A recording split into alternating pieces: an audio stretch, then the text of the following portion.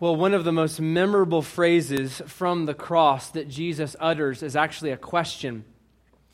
Some of you may be familiar with that question. It was a question in which Jesus declared, my God, why have you forsaken me?"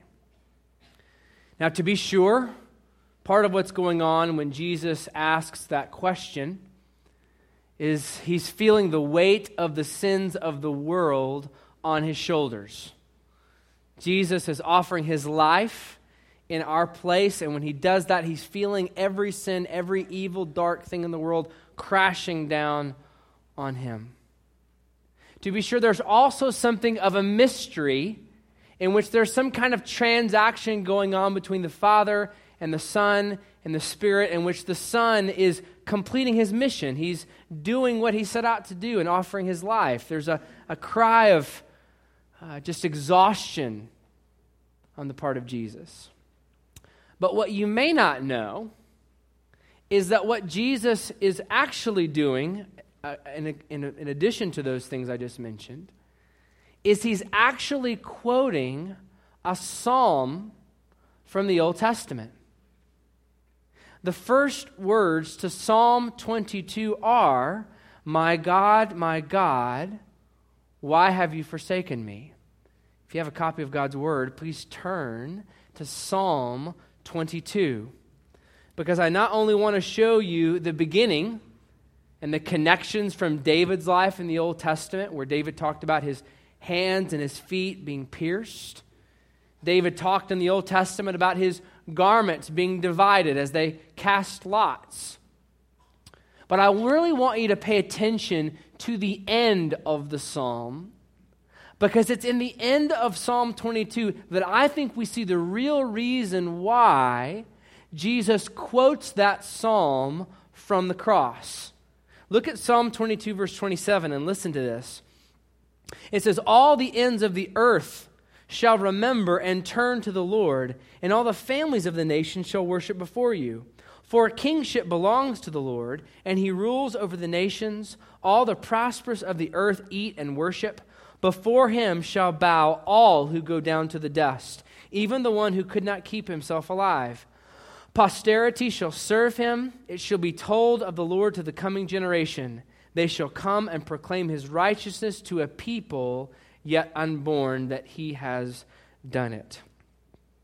This psalm, brothers and sisters, does not end in defeat. This psalm actually ends in Jesus declaring victory.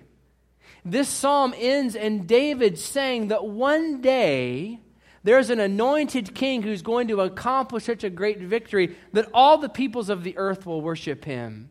That even people that have not yet been born at the writing of this psalm will worship this anointed king. If you had to sum up what this psalm is saying in the closing verses here, you could say it this way. The psalmist is saying that Christ's victory results in global and generational multiplication of the faith.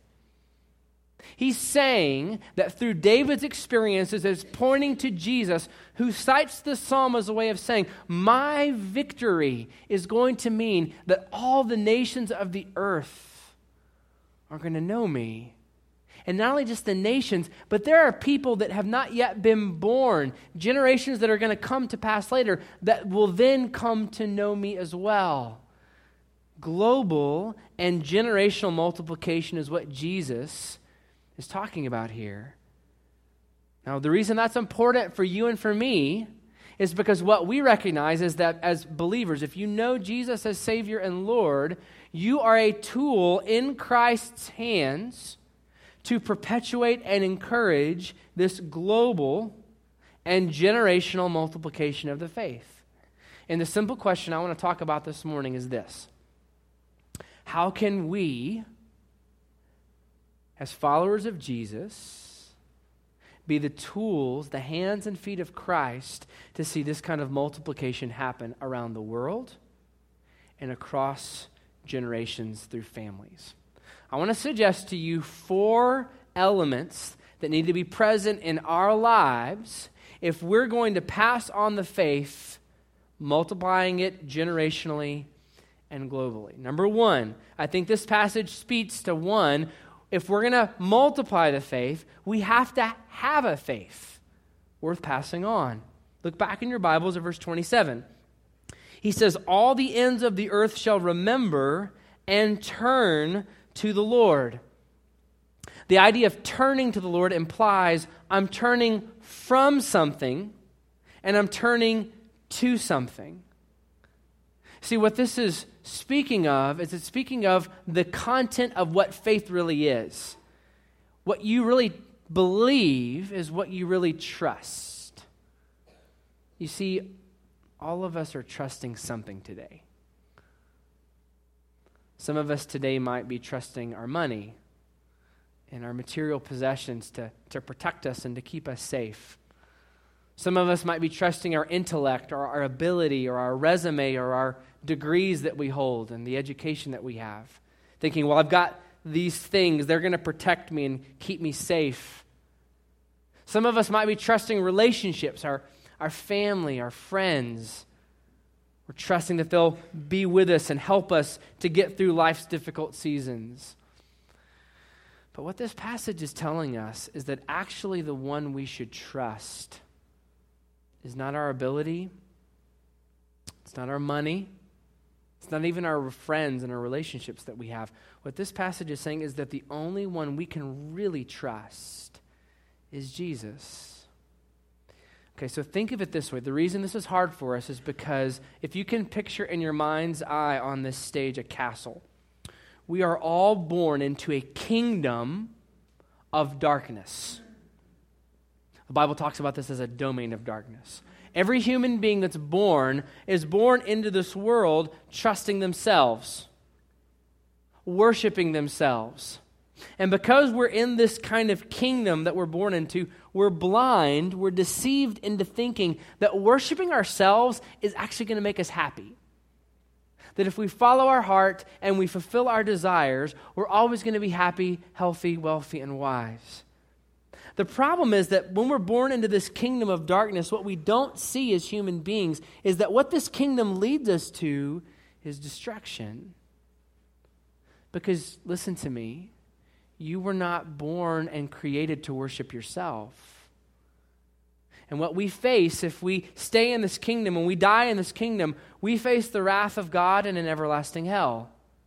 But Jesus loves us enough, if you can still picture this with me, to develop another kingdom. Jesus Christ comes and develops a kingdom of light.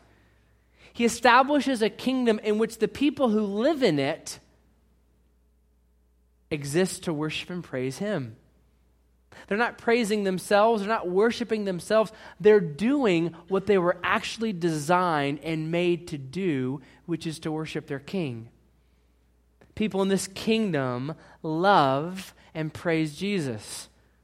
And so the million-dollar question is, if this kingdom leads to destruction and this kingdom leads to life, how do we get out of that kingdom and into this one? You see, the problem is the reason you and I can't get out of this kingdom on our own is because of our sin, because of our lying, because of our stealing, because of the lust and the hatred we hold in our hearts. The Bible is clear that we've earned a wage which is death. Someone has to pay for our sin. So what Jesus does in establishing this kingdom of light is He offers His life to take the punishment that you deserve and I deserve on Himself. And when Jesus hangs on that cross, you and I are seeing what we should have gotten. And if you can still picture this in your mind's eye, when Jesus dies on the cross and He rises again, it's as if the cross becomes the bridge between the kingdom of darkness and the kingdom of light. And Jesus makes it possible, if we turn from our sin, turn from trusting ourselves, and place our faith and trust in Him, He moves us from this kingdom into His. The reason I spend so much time on that is because, brothers and sisters, if we're going to pass on our faith to the globe and to our great-great-grandchildren that have yet to be born, it's got to start by you and I having a faith that we can pass on to others. You cannot pass on to your children and your grandchildren and your great-grandchildren what you do not have. So here's a question I want you to reflect on, just to think on in your own mind and your own heart. Which kingdom are you in? Are you in the kingdom of darkness, characterized by serving yourself? Or are you in the kingdom of light? Let me tell you one of the ways you can know which kingdom you're in. When you're moved into this new kingdom, Jesus gives you a new identity. I don't know if you've ever seen like movies where someone goes into a witness protection program, right? Where they maybe confess to a crime, but they get all the rest of their associates in trouble, and so they make a deal with the FBI or somebody, and they say, I'll confess, but you got to protect me because these guys are going to come get me. And so witness protection is where they give this person a brand new life, right? They give them a new license, a new name, new social security number, new home, new job, new everything to enter into this program. If you can keep that in your mind, that's what happens to us when we enter into this kingdom of light. Jesus gives us a brand new identity where my purpose comes from Jesus. I no longer find my purpose in my job or my kids or my stuff. That's not what makes me who I am. What makes me who I am and gives me purpose is Christ. What gives me peace is not my bank account or my friends. What gives me peace and lets me lay my head on my pillow at night and sleep is knowing that I know Jesus and He knows me. What gives me power to live the life that God's called me to live is my connection by faith to Christ. And the pattern that I'm called to follow is Jesus. Living in this kingdom is characterized by following Jesus with this brand new identity. Once I have this new identity, Jesus also gives me an influence and a calling in life to go back to people in darkness and tell them they need Jesus. Church, we're called to be people who are living in the kingdom of light, embracing our identity and our influence in Jesus. If we're going to pass on the faith to the next generation and to the globe, it's got to start by you and I having a faith worth passing on. Number 2, this passage also tells us that I believe we've got to embrace God's plan for the family. Look in your Bibles at verses 30 and 31. He says, posterity shall serve him. It shall be told of the Lord to the coming generation. They shall come and proclaim His righteousness to a people yet unborn, that He has done it. I don't know how many of you watched college football yesterday, but if you watched and you paid attention when the cameras would zoom in on the sidelines, and you hopefully avoided seeing the coach use profanity, which sometimes they pick up when the camera goes to the sidelines, but if you watched, you see them with these large, like laminated sheets, right? And they've got hundreds of different plays, and they've got color-coded charts of what plays they're going to run. This is the coach's playbook for that particular game. What I want you to know is that the Bible gives you Jesus' playbook for the family. The Bible is like that laminated sheet that Jesus gives us to say, this is what the family's meant to look like and to be. So what I want to do very quickly is give you 3 quick elements of the playbook Jesus has for the family, okay? 3 quick things that have got to be features in our understanding of what the family is supposed to be if we're going to see this kind of multiplication happen. Number 1, we have to have a clear understanding of gender. Gender and gender roles need to be clear. So let me try to make this as plain as I can. God has made us to be male and female. Now, I know that's a controversial claim today, but it's true. Gender is not a continuum. in which you can pick which pieces and parts you want of each gender. Gender is binary. Now, we know this biologically. We know that there are biological foundational components of what it means to be a man and what it means to be a woman. If you want more on that, you can talk to someone else. You can talk to Bruce King in the back there. If you want more on the biological differences between a man and a woman, this is probably not the best time for me to unpack all that. I don't have time to do that. However, what we sometimes misunderstand is that there's also kind of a complementarity between men and women in the roles or responsibilities God gives them.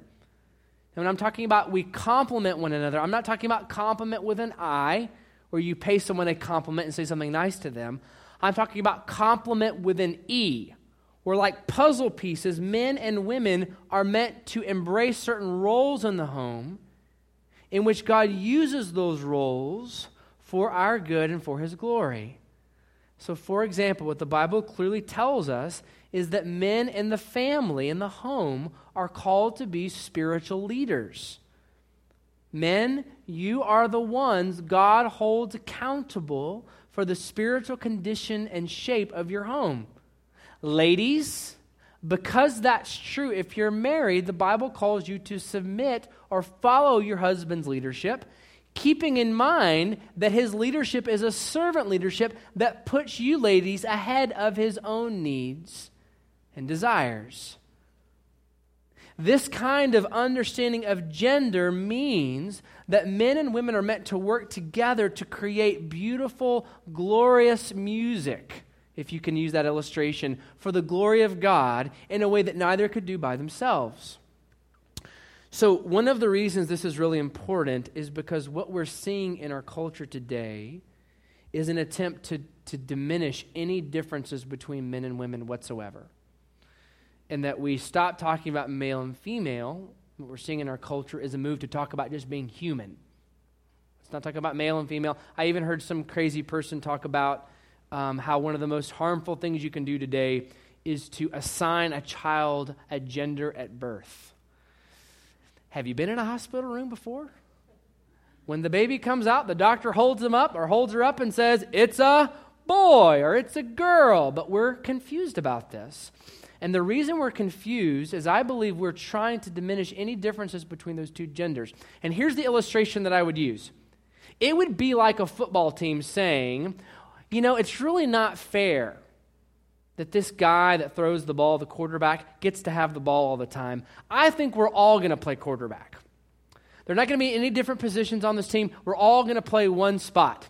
And so there you go. Next week in practice, the coach gets everybody lined up and they start playing quarterback. That's the only position they're playing. And one by one, when they take the field, that's all they do. But there's a problem, right? Because when the guy gets there to ready to hike the ball and ready to catch the ball, there's no one to give it to him. When he tries to go back to throw a pass, there's no one for him to throw it to. When these defenders start running to try to tackle him, there's nobody to block. Because that team is not functioning properly when you say everybody's got to fit in this kind of unique little box. This is what we're doing with gender. We're trying to say, in the spirit of being politically correct, that there are no differences, when in reality, the very differences found in men and women should not be diminished. They should be celebrated as gifts from the Lord that are meant to work together for our good and for God's glory. If we do not understand the foundation of gender in the family, we will misunderstand the purpose God has for the family. Because the second thing I want you to understand about the family is not only is the foundation gender, the next building block on this pyramid is marriage and sexuality.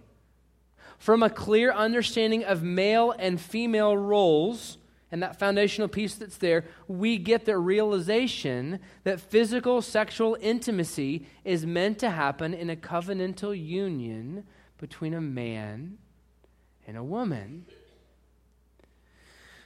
Now, I said covenantal union because I don't think marriage is a contract. Marriage is not just a contract between two people where they can walk away if it's not working out. Marriage, biblically speaking, is a covenant among three parties: man, woman, and God. You see, because what marriage is supposed to do, church family, is it's supposed to picture the gospel and the husband's love for the wife and a wife's love for the husband. That's meant to be an illustration to children and to the world of Jesus' love for us. And the great lie that I think we have to fight within this confusion about marriage and sex is that physical intimacy and sex is not just a physical act.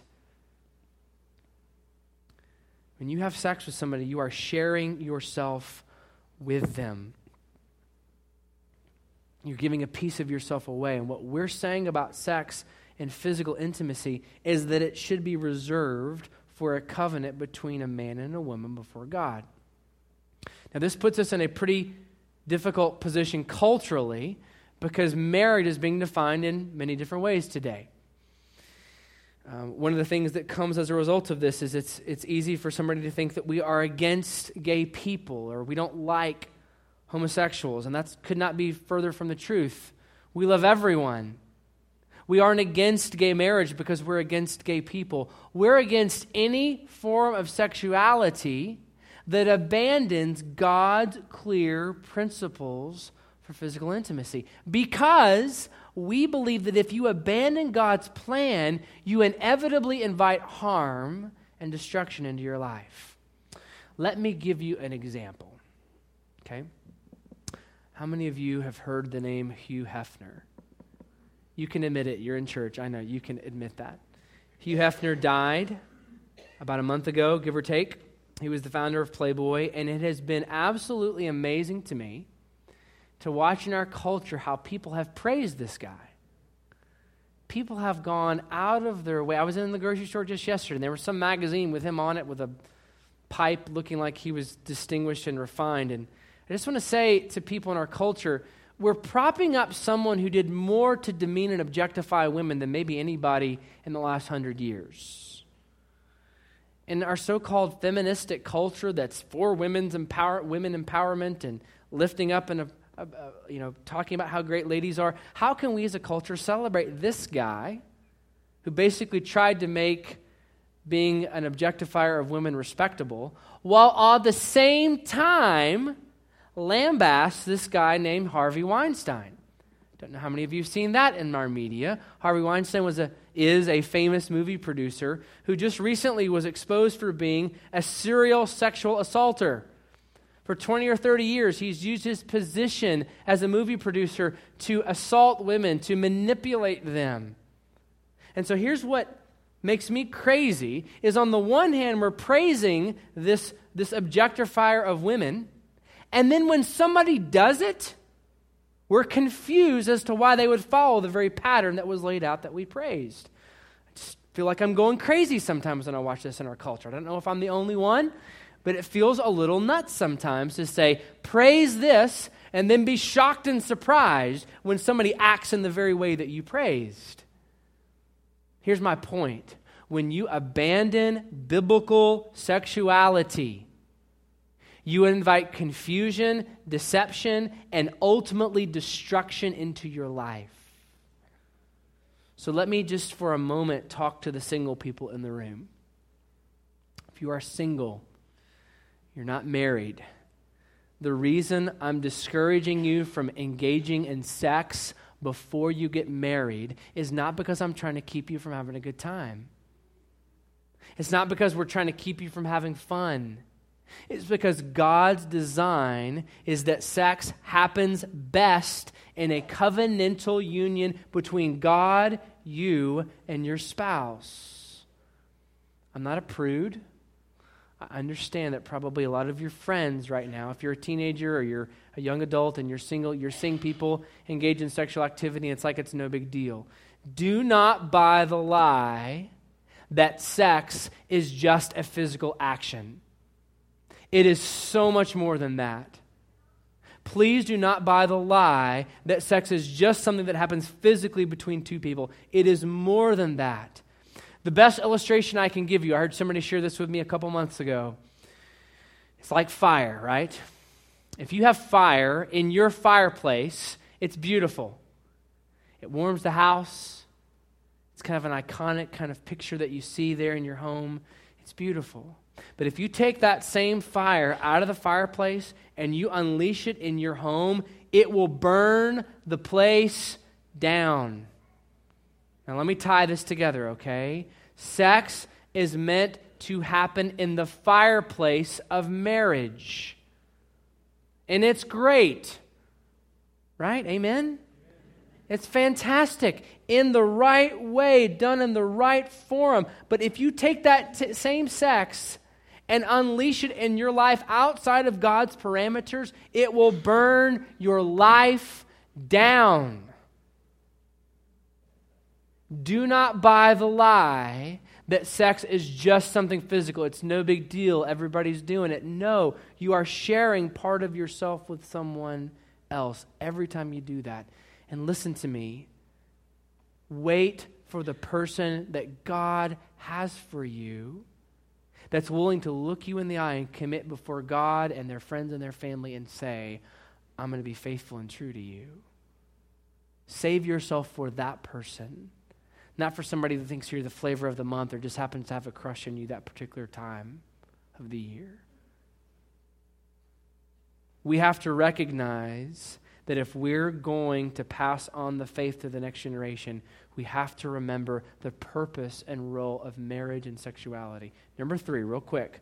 I kind of was fudging on the whole thing about it being quick. I'm taking a longer time than I anticipated, but I had a parent come up to me after the first service and say, take all the time you want. So I'm trying to do that. Thirdly and finally, under this playbook about the family, remember that parents are meant to be guides to their children. So you got the foundation of gender, clear roles of men and women. You've got a beautiful picture of marriage as this covenantal picture of the gospel. And then on top of that, within that framework, you've got a picture in which parents are meant to be guides to their children, pointing them to Christ. So let me be clear about parents what you are not. You are not supposed to be your child's best friend. Your child doesn't need another friend. Your child needs a parent. What is a parent supposed to be? A parent is someone who's supposed to be, through their example and their words, guiding your child to Christ. You're showing them Jesus, and you're telling them about Jesus. The primary way I believe we're called to do this, parents, how do you do that, Spencer? What does that look like? How am I supposed to be a guide to my child? Here's our first practical step that I'd encourage you to consider. Let the gospel that we teach also shape the way you parent your children.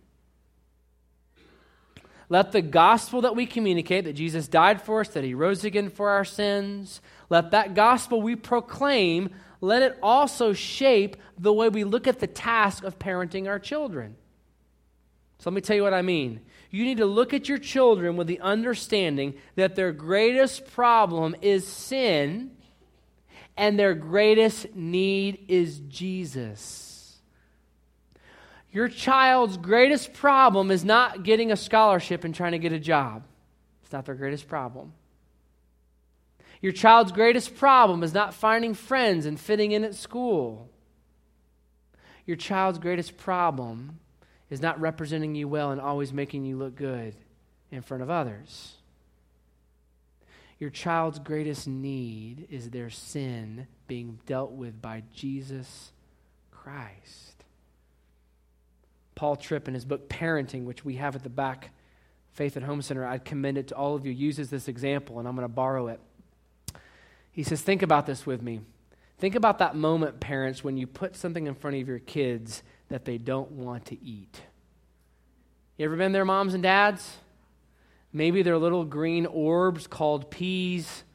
Maybe they're green beans. I don't know what your particular child's thing is that they dig in on, but think about that scene. There's the food, and they look at you and say, I'm not eating that. They cross their arms, Their teeth become like a vice grip, right? They purse their lips and they scowl their face. Now, it's very tempting in that moment to think, do you know what I do for you? Do you know all the cooking and preparation it took to hit that microwave and pop that meal in front of you? I know some of you work a lot harder at that than I do as a dad.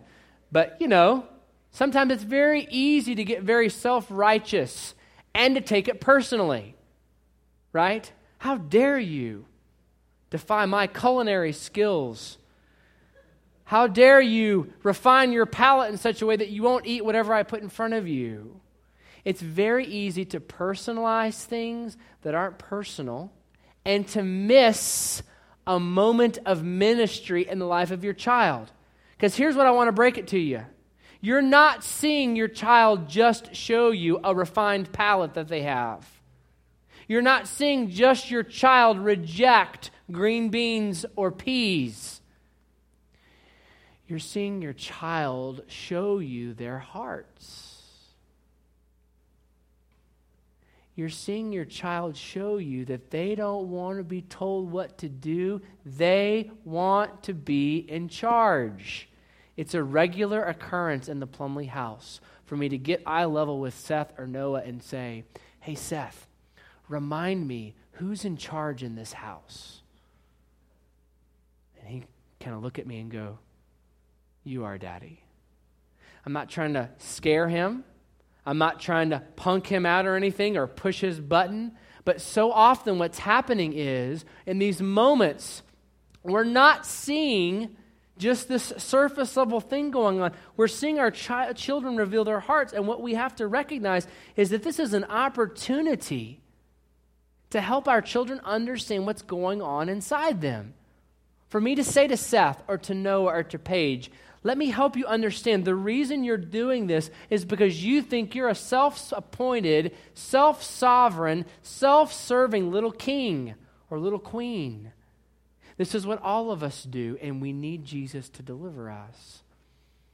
Parents, one of the ways I have begun to try to connect with my children is to quit talking down to them as if I've arrived and never struggled with what they're dealing with, and to confess with them that I have the same struggle. So that when my child rejects peas and shows me that he doesn't like authority, that I can look at Seth and say, you know what, Seth? Me too. Me too. I have a hard time submitting to authority in my life. I have a hard time what other people have to say to me and letting them tell me what to do. Maybe it's not food. Maybe it's procrastination in the life of your teenager, right? We got any procrastinators in here? And it's very easy, parents of teenagers, to look at your children and say, well, in my day, we'd never do this. Really? This is what your child's thinking, by the way. Really? You've never procrastinated? Mom and Dad, have you seen our garage? Things going to explode and take out the whole neighborhood. Rather than talking down to our children at times, we can still be in a position of authority and say to them, me too. I often put off things that I find uncomfortable and gravitate to the things that I like to do first. Me too. Because you know what that does for your child? That helps them understand that their mom and dad are real people that struggle with sin just like they do. But when we act like what they're doing is weird and bizarre and they're freaks for procrastinating or rejecting peas, we act like their struggle with sin is unique to them and that we've arrived. And moms and dads, what I'm encouraging is a rejection of prideful parenting that seeks to assert our perfection and arrival over our children, and rather an encouragement to humble parenting that has boundaries, that has a sense of authority with which we parent our children, but one in which we are trying to not just get them to obey, but one in which we're trying to help them understand their struggle with sin, because you and I have the same struggle just like they do. Now, I don't know if you're thinking this right about now, but some of you might have thought, as I went through my progression about the family, well, wait a minute. gender, marriage, parenting. Not everybody fits in these nice little neat boxes you've got, Spencer. I mean, that's great, but some of us have been divorced. Some of us have gone through the pain of difficulties in our marriages and our home lives. Your nice little neat little map there doesn't always work out in real life. What about that? Look back at your Bibles in Psalm 22. The Bible says, all the ends of the earth shall remember and turn to the Lord, and all the families of the nations shall worship before you. Notice this phrase in verse 28. For kingship belongs to the Lord, and he rules over the nations. God knows that not all of us fit into these nice little neat boxes. And so do you know what God did? God said, I'm not just going to create the family. I'm going to create another organism, another family, spiritual family, that can help this biological family. God expresses his kingship in this world and advances the gospel by creating the church. The church is the third point that I want to share with you this morning. How is multiplication going to happen? It's going to happen when we partner with the church. The church is meant to come alongside you as a family and help you, meet you where you are. Guess what? I'm under no illusion as I look out among you people here today that all of us have perfect and we've got it all together and we've never made any mistakes. That is not who we are. God knows that. In fact, you know what's really cool? The God of the Bible who wrote the New Testament through these people wrote the New Testament in a particular era in history when they were filled with brokenness just like you and me. In fact, the New Testament era in which the Bible was written, the Roman era, was probably more pagan and more confused than you and I are today as a culture. And yet the church thrived and grew. The church is working best when the church partners with the family, connects where you are to encourage, teach, and equip you for the task that God's given you. This is why this morning at 9:30, we invited our entire church family to gather together to talk about this new resource we're rolling out to help parents guide their children to Jesus. But I think one of the reasons why I would highlight the role of the family as a way of helping, or the role of the church as a way of helping the family, is because of this reality. My boys right now are 7 and 5 years old. And right now they think Dad's pretty cool, right? I'm pretty cool. I can do a lot of stuff. I can teach them things. They enjoy hanging out with me. But if the pattern persists in my children, it's probably going to come a day when they don't think Dad's so cool anymore. Teenage years, right? Suddenly, when you become a teenager, your parents know nothing. I can tell you this, 35 years old, my parents are geniuses today compared to what I thought about them at 17. My parents are sitting right here too, by the way. So hopefully I get extra points for saying that. But no, you know what happens? You turn 16 or 17 and suddenly your parents don't know anything. Now I realize how smart my parents really are. But you know what? Seth and Noah are going to be in that exact same spot. And do you know what I need? I need spiritual influences in the church, in their lives, encouraging, reinforcing what we're teaching at home. So that they don't think, though a mom and dad are saying, well, they just don't understand kids today. You know, we're different, we're cool, we're hip. We don't get it. That there can be other people that come alongside them and say, this is actually what God says, and it actually works even for you when you're 16, when you're 17. Parents, one of the things we have to prioritize is active engagement in a local church because you want those kinds of people shaping and influencing your children. Just to brag on my parents a little bit more, one of the things that they did right with my brother and I was to make sure we were always actively engaged in a local church.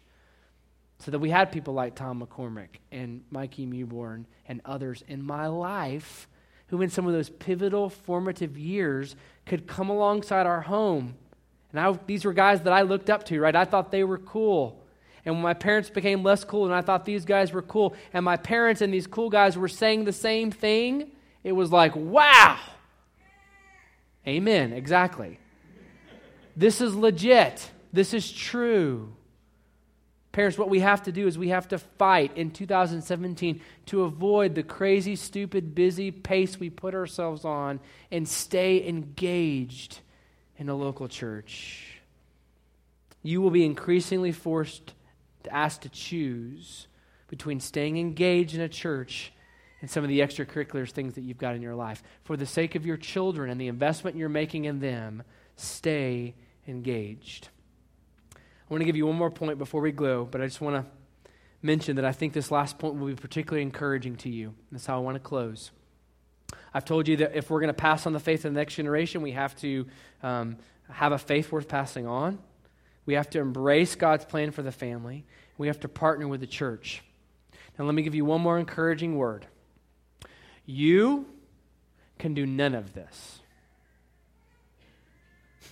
Are you encouraged? You can do none of it. You're not smart enough. You're definitely not good looking enough. You're not clever enough. You're not educated enough. You don't have the ability in and of yourself to do the very things we're called to do. I mean, my goodness. You and I are called to be a part of global and generational multiplication. You don't have it. You and I are called to do things that we cannot do in our power and our ability. That's why the fourth and final point that I want to offer you today is that we must, if we're going to see this kind of multiplication happen, confess our inability before God and pray and beg for His help. I want to encourage all of you all over this room to grab a card like this. In front of you in your seats there, you'll find a card like this. I'd like every single person to get one. And the seat back there in front of you, you'll find a prayer card like this. And what I'd like to do this morning is to not get theoretical about this, but actually encourage you to do what we're talking about. I'd like to encourage you to offer a prayer for your family. Maybe it's an inability, a part of your inability you want to confess to God. God, I can't fix these kids. God, I can't love my wife the way I'm called to love her. God, we need wisdom as we're dealing with maybe a child that's not following the Lord. Whatever that thing is, we want to encourage you to put your name and confess that to the Lord. We don't think these cards are magical, guys. We don't think there's anything we've sprayed on these cards that makes them supernatural in any way. We just believe in the power of prayer. And so what we're going to ask you to do today is once you fill that out in the next few moments during this final song, we're going to ask you if you're willing to come forward and to lay one of these cards at this altar, knowing that every single one of them are going to be prayed over by name, specifically, and that we believe that God works powerfully through the prayers of His saints. There's something important about prayer because while prayer, yes, is communicating to God, it is that. Prayer is also asking God to align our hearts with His. Can I also tell you that at a fundamental level, prayer is acknowledging my need. That's what prayer is. It's saying, God, I need you. It doesn't matter what every message I get in my culture tells me that I can do it on my own and that I'm strong enough and smart enough and I can just pull myself up by my bootstraps and do it. That's not what the Bible tells us. The Bible tells us that we desperately need Jesus not only to save us, but to sustain us. So if you're here today and you'd be willing to write this on this prayer card in a few moments, when we stand and sing, we're going to ask you to come and lay this at this altar. But I want to go back to something I said a few minutes ago about the two kingdoms. You can never be the parent that God has called you to be unless you know Jesus. I don't care how many strategies you get. I don't care how many books you read. If you've not surrendered your life and repented of your sins and placed your faith and trust in Christ, you do not understand the struggle your children are going through in their greatest need. I would appeal to you as we close this service, if you've never repented of your sin and turned and trust Jesus and Jesus alone to save you from that sin, that you'd do that today, that you'd move from the kingdom of darkness to the kingdom of Christ. It doesn't have to be anything magical that you say to God. It can be a simple acknowledgement before God that says, God, I know that I'm a sinner. I know that I deserve to die because of the deception that I was born into and the darkness that I live in, but I'm turning from all that. And I'm trusting you, Jesus, and you alone. That's a transaction that can happen just between you and God right in the next few moments of silence that we have together. Church, let's be a place that longs to see the kind of multiplication the Bible describes that's global and generational. Would you please pray with me? Every head bowed, every eye closed.